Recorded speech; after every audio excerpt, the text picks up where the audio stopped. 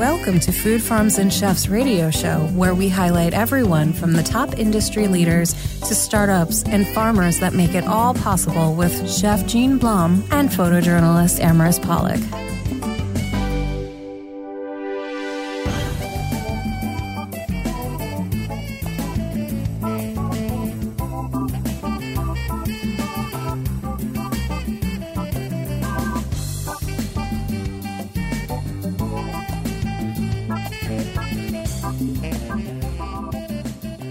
Hi, and welcome to Food Farms and Chefs. And I am very happy to introduce all of you to somebody who has traveled the globe over her years of being an adult. Actually, even when you were a teenager, I think you started. And you are the author of not one, but two books. The second one, I think, is going to be released relatively soon. Karen Gershowitz. Karen, welcome to Food Farms and Chefs. I'm delighted to be here, and actually, it was released last week, so it is available now. Congratulations! So, tell our listeners a little bit about your history, because you really do have quite a lengthy history in traveling. Yeah, I started at age 17, and I don't want to give away my age too much, although I don't really care. But let's put it this way: that was many decades ago, and I left home, went to Europe initially to study art, which is what I ended up doing. And I ended up staying there for 3 years. And that began my love affair with travel. And I became a self-described travel addict. And since then, I have been to 95 countries, and many of them many, many times, because I managed to get work that paid for me to travel. I mean, I really tried to do that. And as a result, I really did travel the globe. And when I was traveling for business, I got to go to 5-star restaurants and Michelin restaurants and, really top end. And when I was on my own, I would be eating street food. So I've eaten the entire gamut. So it's been a long history of being very adventurous in both travel and eating when traveling. And I live in New York City, and eating in New York City, which has got just about every cuisine you can think of. Yeah.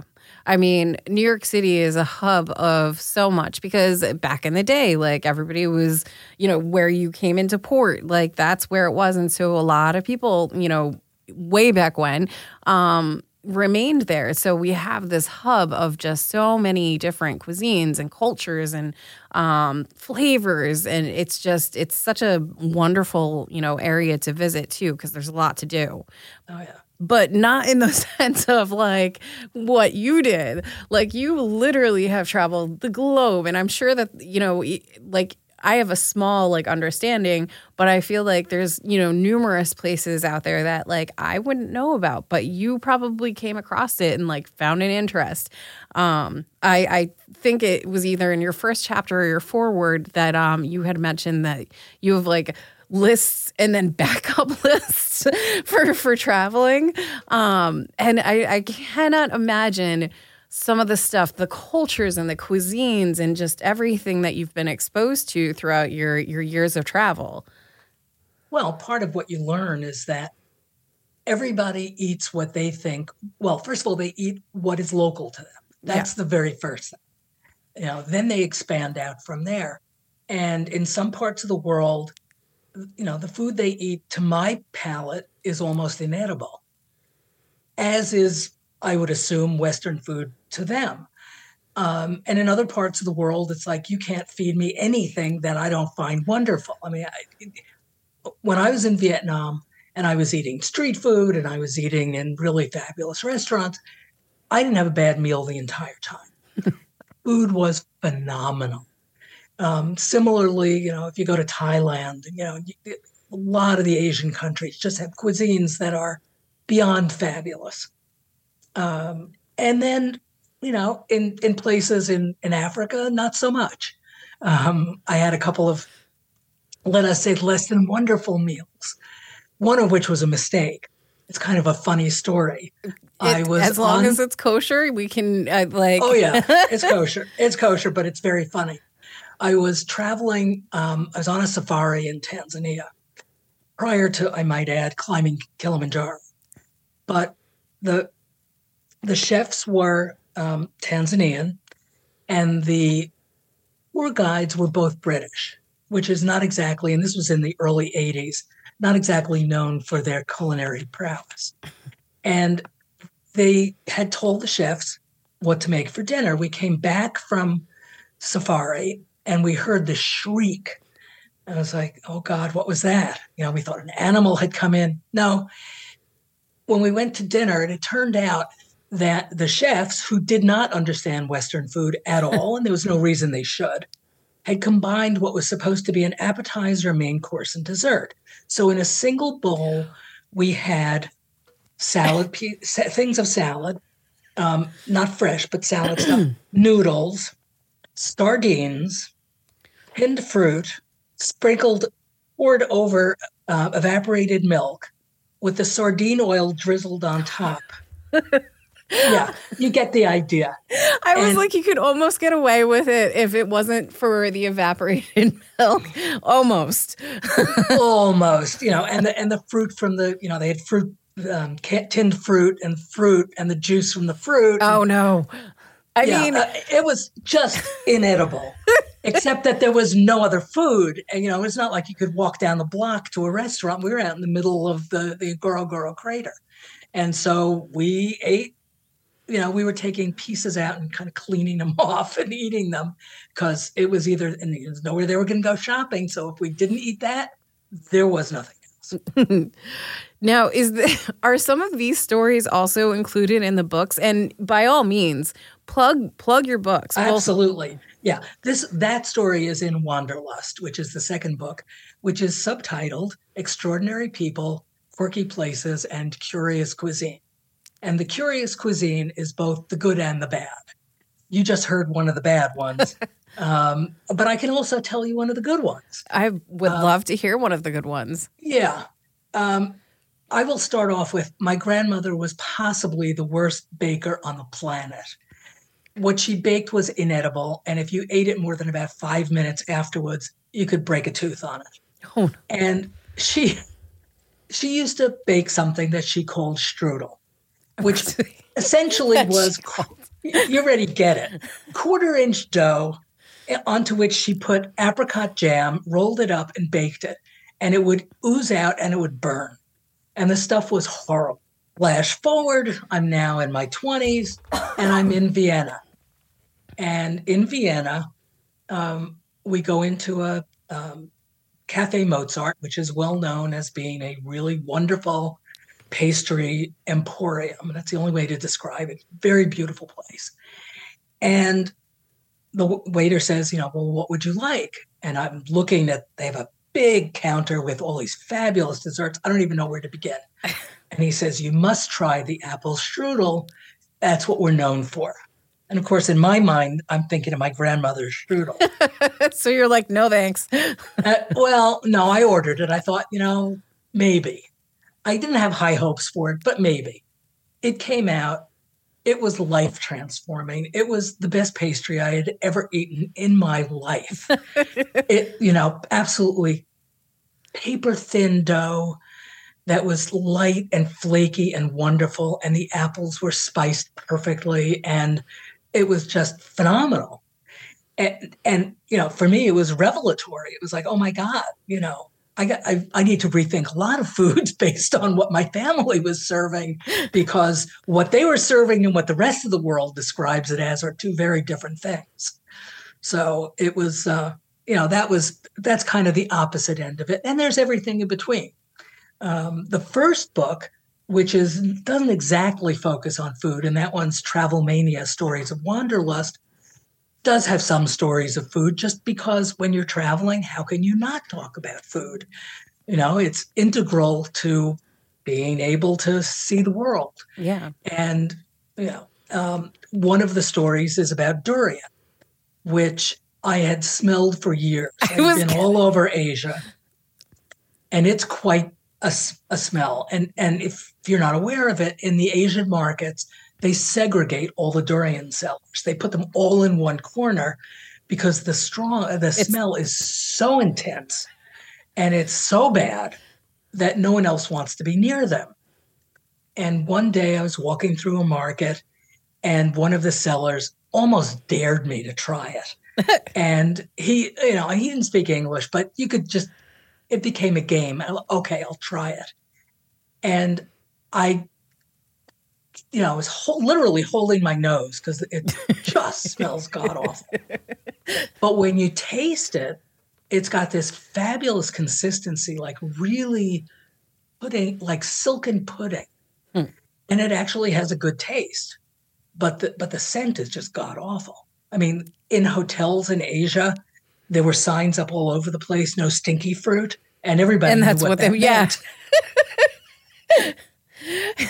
We've talked about the durian fruit like before on the show on several occasions. And from everything I've researched and stuff, I haven't actually and I know I need to bite the bullet and experience it. And but I'm like, do I go with like a nose clip? It's a really, really intense smell. And the other thing that I will warn everyone against, I decided it was an okay thing to eat. And I can't remember where I was, but I was in some other city and they had durian ice cream. And I thought, well, maybe it won't smell so bad. And, I like the taste. Oh, no. No, it did actually smell okay. Okay. I had managed to get rid of the smell. The trouble was that I tasted durian for the next 24 hours. It is such a strong taste. And I was eating other things. I'm drinking water. I'm drinking tea. I couldn't get rid of the taste of durian. So it lingered on your palate. Absolutely. Huh. Absolutely. That's quite interesting. I'm kind of glad that you're going into it. So, I know I don't want to take away from your books or your travels, your adventures, both in food and just culture. But I'm glad that you're going through this because I feel like like myself, I know of the fruit. I've never actually experienced it. Right. And this is a good segue of hey, just be super, super warned. Yes, absolutely. Absolutely. The other thing that I talk about in Wanderlust is one of the things that I love to do when I travel is to take cooking classes.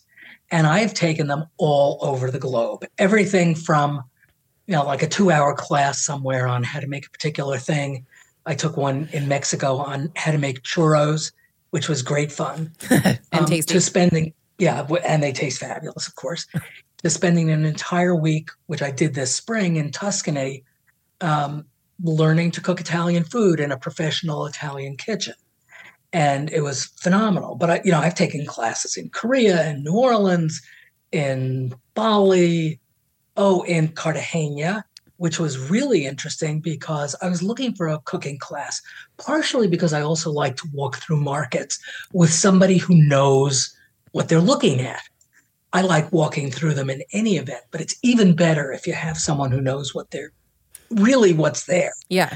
Because the language barrier means that I can't really ask, particularly if it's, if you're in Korea or, Bali, there's no way that they're going to explain something to me. But if you go with someone who's speaking English, they can do the translation for you. And so, I try and do cooking classes where they first take you to the market. And in Cartagena, I found one that turned out to be in this guy's private home. There were 4 of us. We went to the market with him, bought all the ingredients, asked him tons of questions. The sellers, because they knew him, were giving us tastes of things. And then we went back to his home kitchen and we got to meet his family and we got to see how he lived. And so it was a real cultural experience that was food-based, but it was also getting to really understand how people lived in Cartagena, not in the tourist area, but out where normal people lived. Yeah. And it was great fun. It was just great fun. So, if people, if you really want to have a good cultural experience when you travel, find a cooking class. Yeah. And I mean, it brings people together. It's kind of a universal love language because it's food. Everybody needs to eat and everyone enjoys food, the different taste sensations. I mean, barring allergies or whatnot. But and there's foods that you're not going to like. Like you came across the conglomerate of three dishes. But like, I feel like maybe separately that would have been not so bad. Right. That was an accident. Yeah. But do you have, because we have about 3 minutes left. Do you have a fun story or like a place that you would highly recommend for, if somebody's looking to travel just for the food aspect? Well, everybody always says Italy, so I'm not going to say Italy, even though it's true, or France. I started out by saying that I love the food in Vietnam. I have to tell you, I did not have a bad meal there. We went to a couple of really, really fine restaurants, and I've been there twice, and the food is not expensive. We ordered way too much because we wanted to try everything on the menu. And in fact, we went back to one restaurant twice because it was so phenomenal. And we realized that having ordered, half of what was on the menu, the meal ended up costing us something like $15 a piece. And the food was beyond fabulous because it's really fresh. And it's made with spices and cooking techniques that we don't use. And just unusual, wonderful taste. And if you think that Vietnamese food is fairly limited, trust me, it's not. It's way beyond anything we ever get in this country. Everything from every conceivable animal that walks the earth to every vegetable that grows. And, very little dairy, but fruits and vegetables and meat and, poultry and fish in combinations that you do not anticipate and that are phenomenal. Thank you. And of course, because the French were there, you also get really, really good croissants. You get fabulous pastries because they learned from the French and adapted it. Yeah. And it's really good. Really, really good. So. Well, I will have to put that on my bucket list then. But speaking of bucket lists, I am going to pick up your book, by the way. But because I just feel like with what I read, it's very eloquent. It's easy to read and it's fun. So where can our listeners pick up your book and hear some more of those stories? Anywhere that you buy books, on Amazon, Barnes & Noble, IndieBound. If you can't buy it online and you like your favorite bookstore, ask them, they can get it for you. It is available just about anywhere. And that's Travel Mania, Stories of Wanderlust, and Wanderlust, Extraordinary People, Quirky Places, and Curious Cuisine. That's it. And some of the cuisine is very curious, but also delicious. All right. Well, Karen, thank you so much for joining us on Food Farms and Chefs. It's been my pleasure. Thank you for having me. All right. And we will be right back after this very short break. To become a sponsor of Food Farms and Chefs and have your business or event promoted on 2 radio stations in Philadelphia that play on Tuesdays during Drive Time Radio and on a station in New York on Fridays at 1 p.m., you can email us at foodfarmsandchefs@yahoo.com, ibfoodie2@yahoo.com, or arpollocus@gmail.com. Hi, and welcome back to Food Farms and Chefs. And I am very honored to have Yvonne Yang, who is one of the GMs of Takumi Bistro and Bar in Wayne, PA. Yvonne, welcome to Food Farms and Chefs. Hi, nice to meet you all. Thank you. So why don't you tell our listeners a little bit about yourself and how you got into the hospitality and restaurant industry? So I started my hospitality industries started from my college year.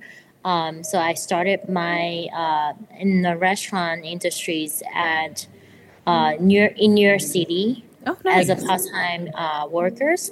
So that's the first time that when I started. Actually, right before that, I'm actually so my parents own the restaurants as well. Oh, nice. If you want, yes. Do they still own the restaurants?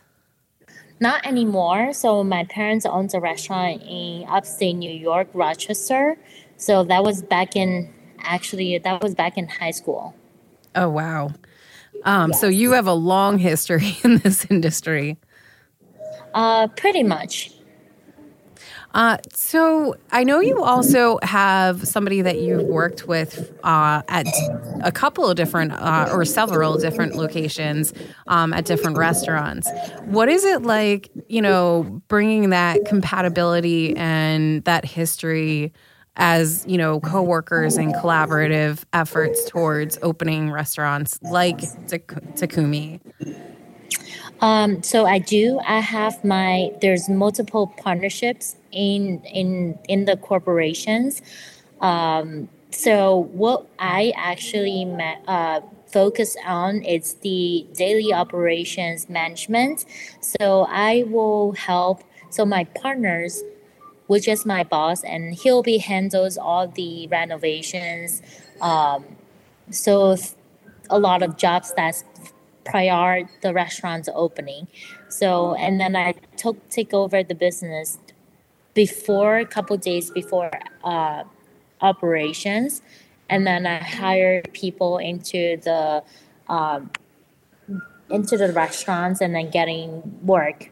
So I will find out the servers, the cooks, and also bartenders. So I will focus on those, and also the financial in charge as well.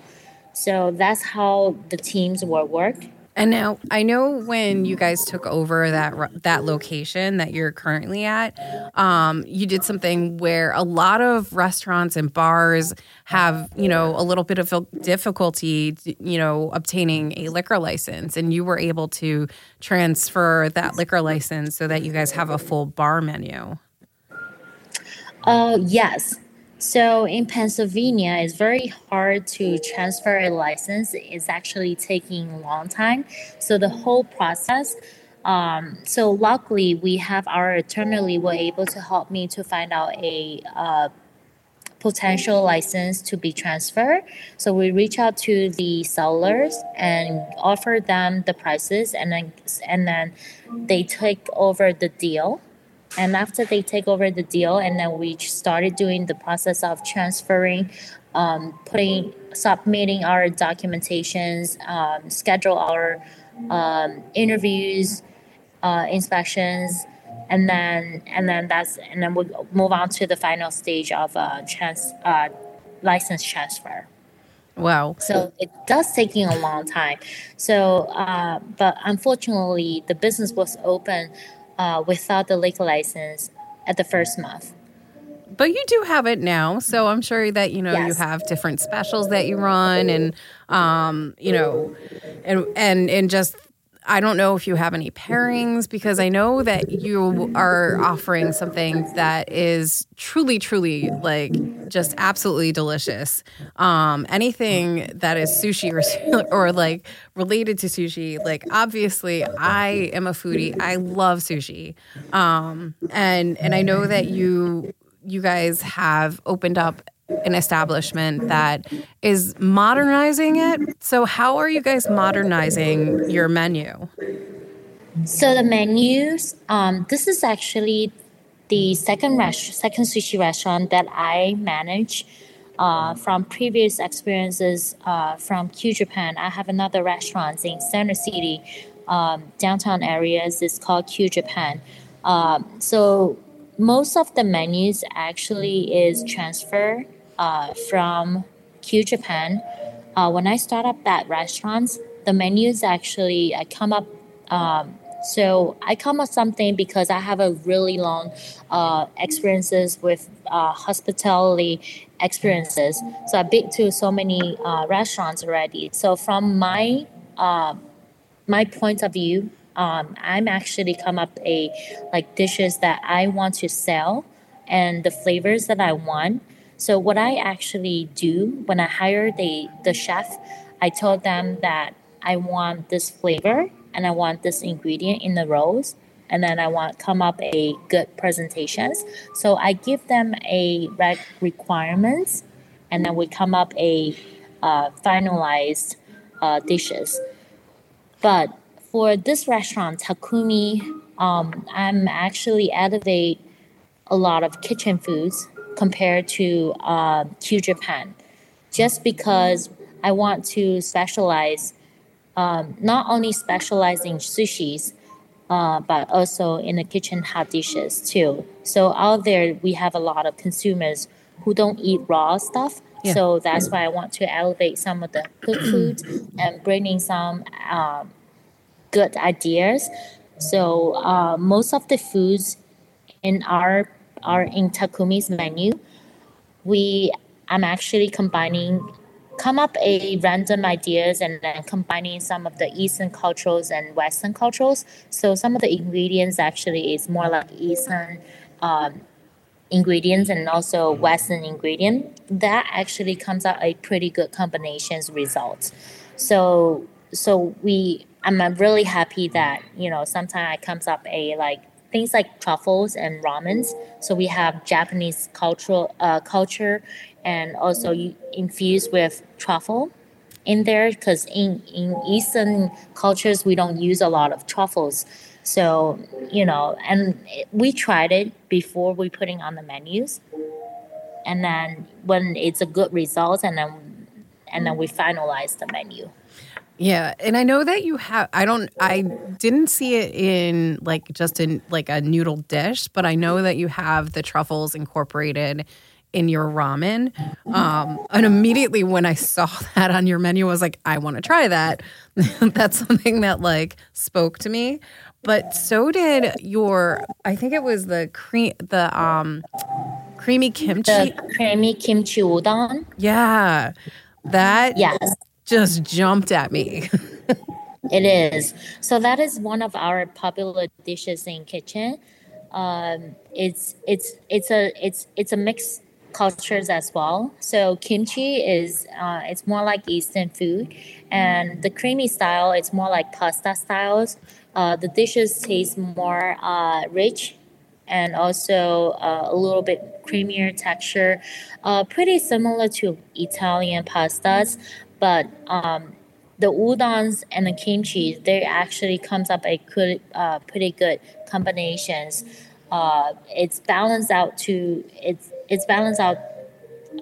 the dishes in general, because a lot of times that pasta it does taste a little bit too heavy and too rich. So with the kimchi in there, it's actually will balance out, because there's acidity in the kimchi and the spiciness in the kimchi. It's balanced out the whole dishes. Yeah, and I've had a creamy spicy dish before. And it was an interesting combination because it did balance out that heaviness of the creaminess, and it just kind of brightens the dish a little bit too, which is phenomenal. So when I saw that, I was like, oh, I definitely want to try that. And just texturally too, with the kimchi and the udon, you have, something with a little bit of a crunch, with, something silky, with something soft. The complexity of that dish must be, what draws people too. Yes, definitely. So, what are some of your other popular dishes? So our popular dishes, most of them are sushis. We specialize our sushi specialty rolls and also our sushi combinations. We have a lot of people here order the a la carte serving as a sushi or sashimi. So the sushi is nigiri, what we call. It's a piece of raw fish on top of the sushi rice. So that is a nigiri. But we do have our customers, they enjoyed our specialty rolls. For examples, we have sunset rolls. That is a rolls with salmons. We have people enjoying the real deal roll that has spicy crunchy salmon with avocado, and on the top it's a toro, which is bluefin tuna belly, and king salmon on the top, and then we put Osidra caviar on the top. So that actually is pretty good ingredients. So they actually enjoyed it. We also have some of the other specialty rolls that taste more like more tropical flavors. We infuse a lot of like pineapples, mangoes, but of all the rolls, we definitely use the highest grades of ingredients. The sushi definitely has a great quality. Of the sushi sashimi combinations, we have a lot of people order our bluefin paradise. So it's a plate that has only bluefin tunas. So we serving sushis on the plates and then sashimis on the plates, and also definitely the Toro special rolls on the plates. We also definitely have omakase sushi platter. So people, they can try the premium cuts of sushi with the toppings on the top and then with the Toro scallion or shingo roll. So that's another popular dishes too. And I was going to actually bring that up because I saw that you offered that omakase. So for our listeners out there that don't know what it is, can you explain it? So for omakase actually is meaning a typical omakase restaurant is where people coming to the restaurant and sitting on the bar in front of the chef, and there's no prefix menus, so people were not knowing that what kind of dishes that chef will be serving. So customers were just coming into the restaurant, sitting in front of the bar, and the chef will be preparing the dishes and then serving on their own. So they will decide all the dishes. So basically every day, the omakase menu should be different. Which is, I had a version of that with an outing that I had recently, and it's phenomenal to be able to experience that because it's a trust that you put in the chef. Like they know what they're doing. They are extremely talented, and you have to trust. Yes, pretty much it. I mean, omakase restaurants is so the omakase dishes that we have, it's a little bit different with the regular omakase restaurants. So the omakase restaurants is because you coming into the restaurant, right? You're sitting right there. They're serving pieces by pieces, dish to dishes. So let's say if they have 15 courses of dishes, there might be 10 pieces of the nigiris and 5 pieces of some of the appetizers or desserts that consider one of the courses too. But our omakase dishes is a little bit different. So it's a plate that we choose for customers. It's a trust too. So chef will be selecting the best cuts of the fish of the today's menu, and then they put it into the whole thing. They will put it into present as a big plate. So that is a little bit different with omakase restaurants. Yes. But I called it omakase. It's because it's a little bit different to be able to differentiate it from other dishes that we have, and also because we use the good ingredients on that plate and putting a toppings on the sushi nigiris too brings in more different flavors. So that is the name of omakase that we choose for this dishes. I get it. I understand. Now, you guys, I think, also offer even like an event space. Do you also offer catering? So we do. As a new business, we're trying to extend our services field. I would like to increase more business by getting more caterings. It's either we can do takeouts or we can do offsite caterings. For offsite caterings, we can send our chef to the event location to providing services. So, for example, if there's a wedding ceremonies, so what we can do, we can coordinate with banquet hall and providing a sushi presentations on the event. So we send out our staff to the banquet hall and providing services and food. So that's what we're trying to expand. That sounds wonderful because, I mean, especially with the holidays coming up, everybody wants to have, because I feel like everyone's palates are more expanded these days. And so I'm sure that you're going to get a lot of catering orders or and events that you're going to need to supply sushi for. Sure, definitely. That's what we want to be. So if somebody were interested in hiring you guys or visiting your location, where can they find you online and in person?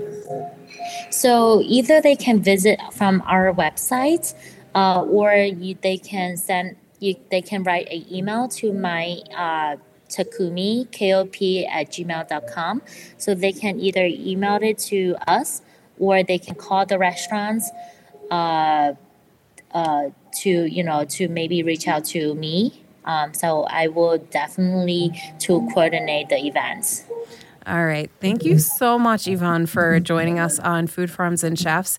And I look forward to visiting Takumi in Wayne very soon. Sure. I'm looking forward to meeting you here. All right.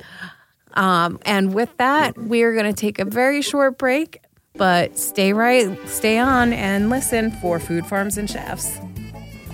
Thank you.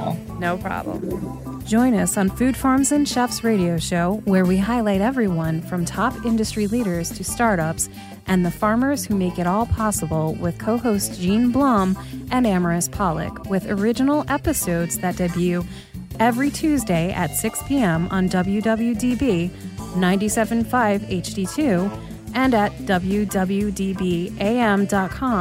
and on your smart speaker. All right, and welcome back. And we are leading into one of my favorite holidays because it's, I feel like a little bit of a celebration of me, but Halloween is coming up this coming week. So we have our own Gene Blum, who has a little bit of history about Halloween and about celebrations.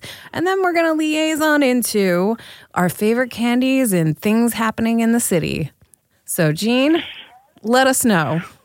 Well, welcome, everyone, and happy Halloween season and leading into the fall. And as you already know, it's one of my favorite seasons of the year. It's a season when we can all celebrate our inner goal and just have a lot of fun and, hey, enjoy a dish of goulash here or there. Sorry, that was a bad joke. Halloween ritual connections between food and dead and are just ancient, and they cross so many cultures. They began as pagan rituals, and they became part of the Catholic religion with All Hallows Eve, All Souls Day, All Saints Day. And food and recipes evolved according to the local cultures and cuisine. In ancient Egypt, the dead were buried with honey cakes to eat, in the afterlife.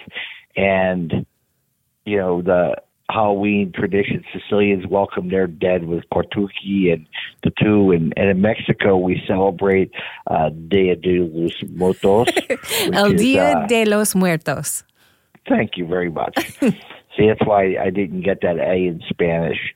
But, it is, a day that is really food laden, and, altars are put together for, the departed dining, which is a really, kind of unique thing. And it crosses into many cultures.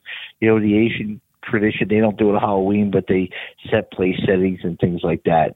But, the history of Halloween is just so fun.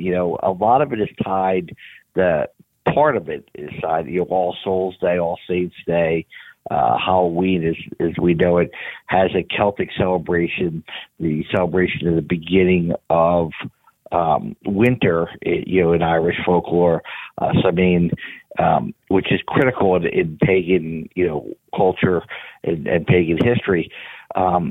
became very important. And then we tie in the Day of the Dead, which is pre-Columbian, and its origins, in the cults of the dead, and peoples of central Mexico. Some really, really great foods came about from that. But, today we celebrate this great marketing holiday by giving candy and dressing up and things like that. But, we began celebrating Halloween in the early 20th century really with food. You could find cookbook references. You could find really good things like that. And it was not until after World War II that, as we know, trick-or-treat today came about. Before that, it was all about food, and it was all about honoring our dead and honoring our roots and celebrating our saints and our holidays. The Irish was actually a day of fasting, where they would, basically eat colcannon that was cooked over a fire, and, the three-legged, pots, and they would have apple cake and something that was called barbrack. And then they would have apples and nuts that went with it. And, that was their thing. And, you found other places you would get, in English, you would get the boxy pancakes were another Halloween favorite. Grated raw potatoes is what they were, that were squeezed in a cloth and then, baked with caster sugar and other things like that. They were not really tasty, but they had a nice sweetness to it. But these were the foods of that Halloween celebration that, was way before, we thought of what we typically do now and giving out candy and sweets and candy apples and things like that. Today we celebrate it in a whole different day. But that is really because of, the marketing of it all and doing different things like that. But I encourage anybody to go out and do a little bit of research, find some old Halloween candy recipes, and do that. But, one thing before I get into it, the idea of candy corn, which people either love or hate. We're a Philadelphia-based podcast, so I want to give a little shout-out to the Wonderly Candy Company of Philadelphia, who produced the first commercial candy corn, and it was done in the 1880s. Wow. It began doing that. So, without Philadelphia, another first, which was candy corn. Now, you could like that or hate that, but it really is there. But just wishing everybody a very happy Halloween. And, let's talk a little bit about what's happening in our area to celebrate Halloween. Well, there's a lot going on. I mean, I feel like you can just throw a pin and find something happening because I feel like all the bars and restaurants kind of decorated up all of their venues so that it's Halloween themed. So there's something scary or spooky or fun across Philadelphia in any whatever venue you want.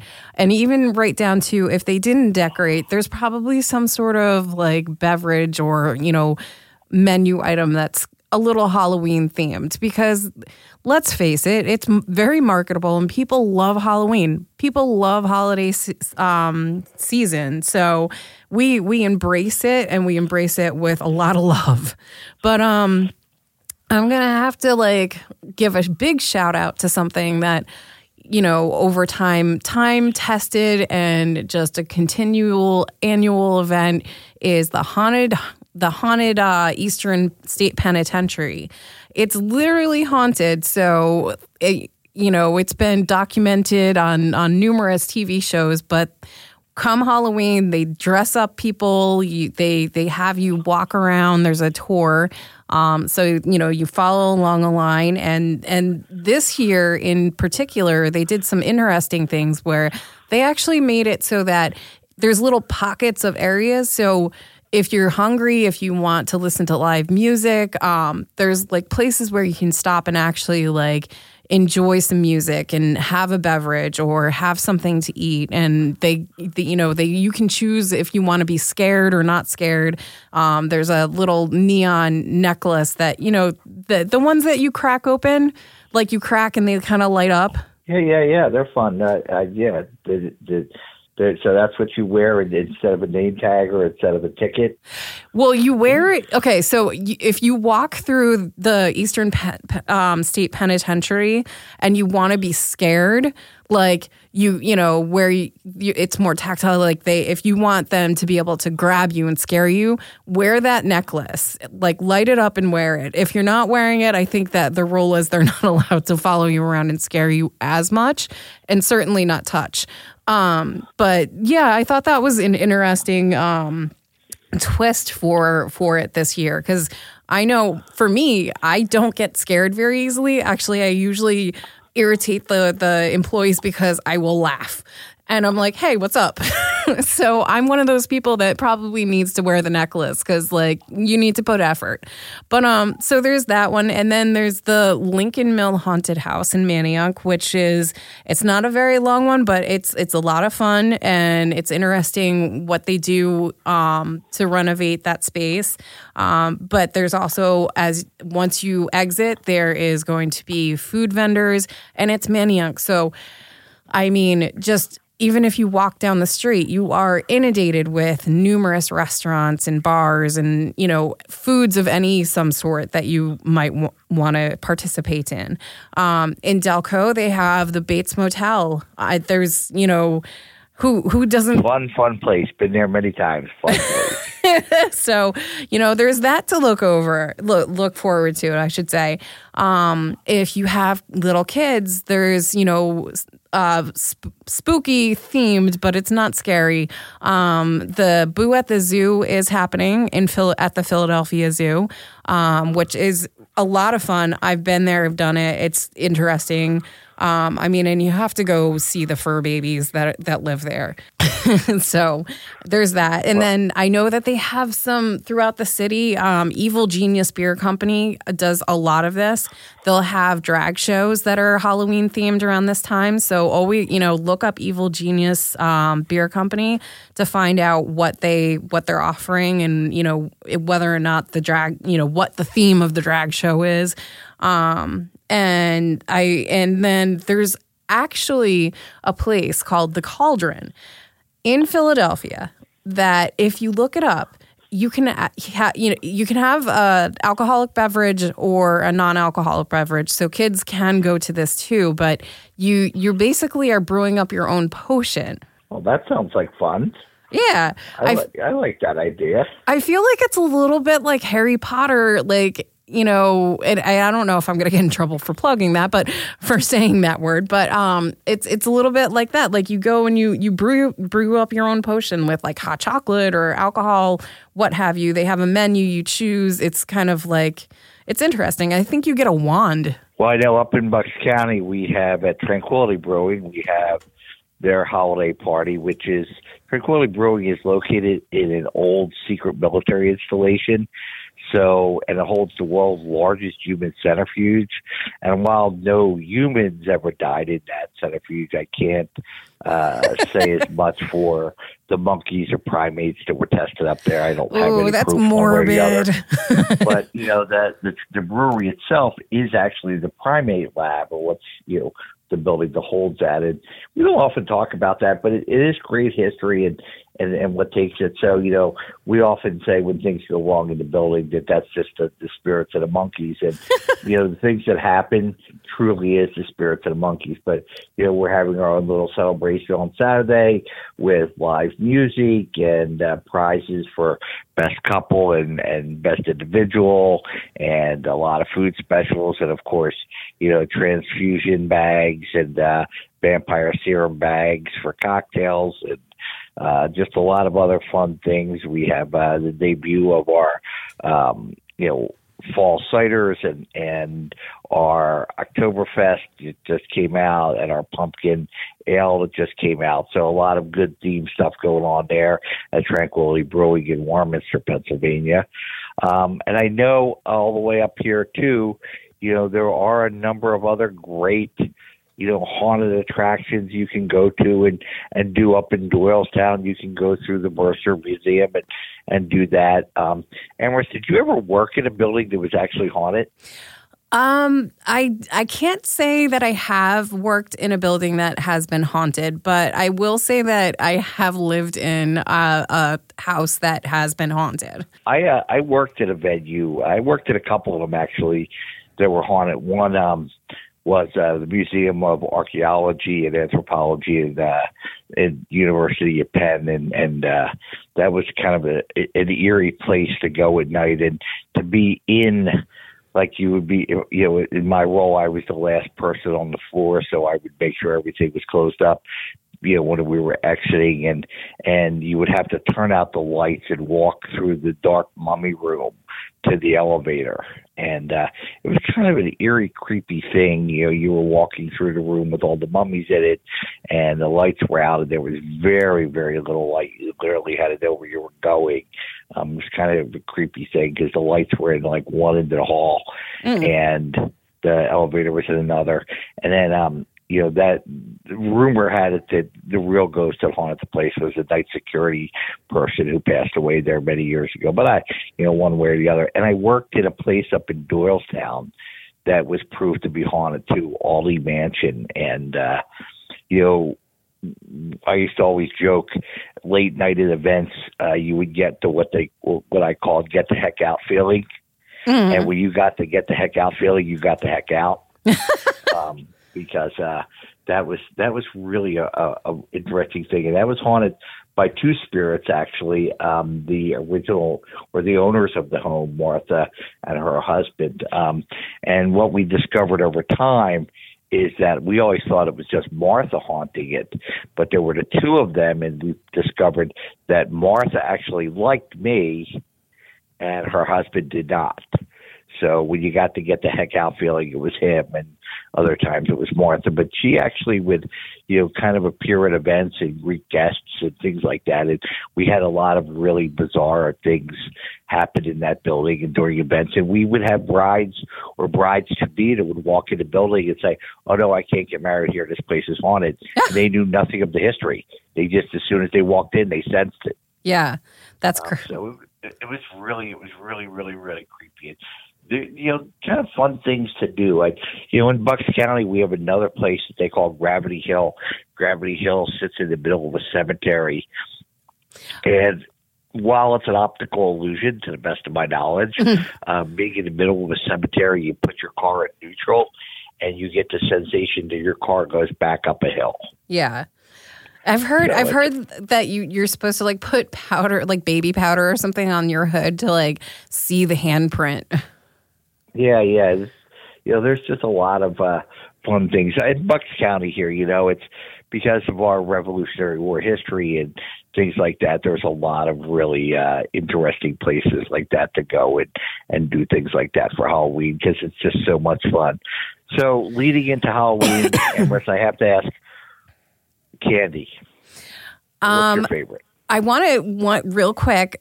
Plug a couple of New York things, which is the Halloween at New York Botanical Garden, and they're having a Bales and Ales event. So I thought that was kind of fun. And you can also tour the catacombs of Basilica of St. Patrick's Old Cathedral, which is spooky and interesting. And there's also at their zoo, they're having a family-friendly pumpkin nights. So there's pumpkins that are carved along the way there. So I just wanted to plug that. But my favorite candy, definitely Reese's Peanut Butter Cups. I as a kid would go back, change outfits, and come, go to the same house if I saw that they were handing them out. So what's yours? So I too love Reese's Peanut Butter Cups. I love Mallow Cups as well. It's just an old candy, that people don't get very often. And I'm a big retro candy person too. But I believe our producer here will tell you that Snickers bars are it too. I'm a big Snickers person. If I have my choice, I'm going to go with that and Reese's Peanut Butter Cups. But I love chocolate licorice too. It's like my big thing. That, and if you can go up into New England, if you know what flying saucers are. Have you ever had flying saucers? No. So flying saucers are, it's this very light, airy, almost like a sweet dough kind of thing. I actually don't even know how they're made. And then they're filled, they look like a flying saucer, and then they're filled with like little sweet candies inside. And, it's a New England thing. And, who knows Halloween and ghosts and spirits better than, Salem and New England and that whole world. Exactly. But, I love those old things, the old retro candies like that. There's a place. Oh, wait. Before you go into that, we might have to continue this conversation privately because we are out of time, unfortunately. But okay. Thank you so much for all that information. Yep. I look forward to having more discussions about Halloween. Happy Halloween, everyone. And enjoy the week leading into it and all the great celebrations, and hoping to see some people up at Tranquility Brewing. There you go. Tune in every single week as we have brand new fresh episodes of Food Farms and Chefs. To listen to the rest of Food Farms and Chefs, tune your HD radio to 97.5 WPEN HD2 or stream live from WWDBAM.com.